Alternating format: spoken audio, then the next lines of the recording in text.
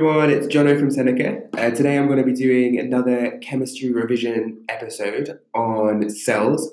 This is part 2 of cells, so make sure you check out the first episode to get up to speed. I'll be using some terminology that's covered there, but let's get cracking. So we're going to be talking about batteries, a lot about batteries today. So you've probably come across batteries a lot in your day-to-day life, but do you know the definition?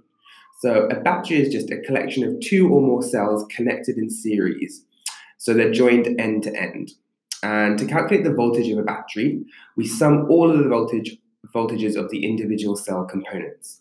And when the chemicals in a battery run out, the battery can't be used anymore. So like when you have to change the remotes in your battery, the remotes in your battery, the batteries in your remote, the chemicals have all run out.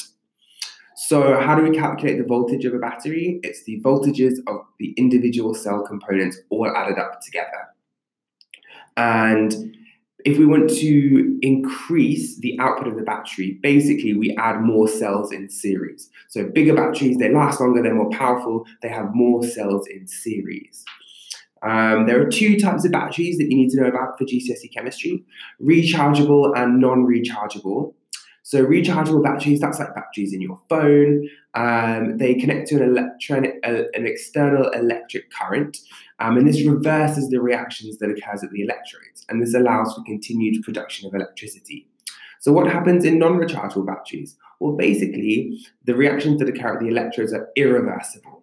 So once the reactants are used up, the electricity can no longer be produced. And a good example of this is alkaline batteries, the kind of stuff you put in like a remote control or something like that.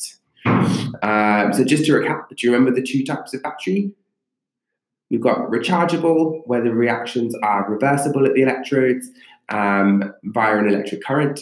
And then we have non-rechargeable, where the reactions at the electrodes are irreversible. So once the reactants have been used up, the battery's dead, it's gone. So that was a recap of rechargeable and rechargeable batteries.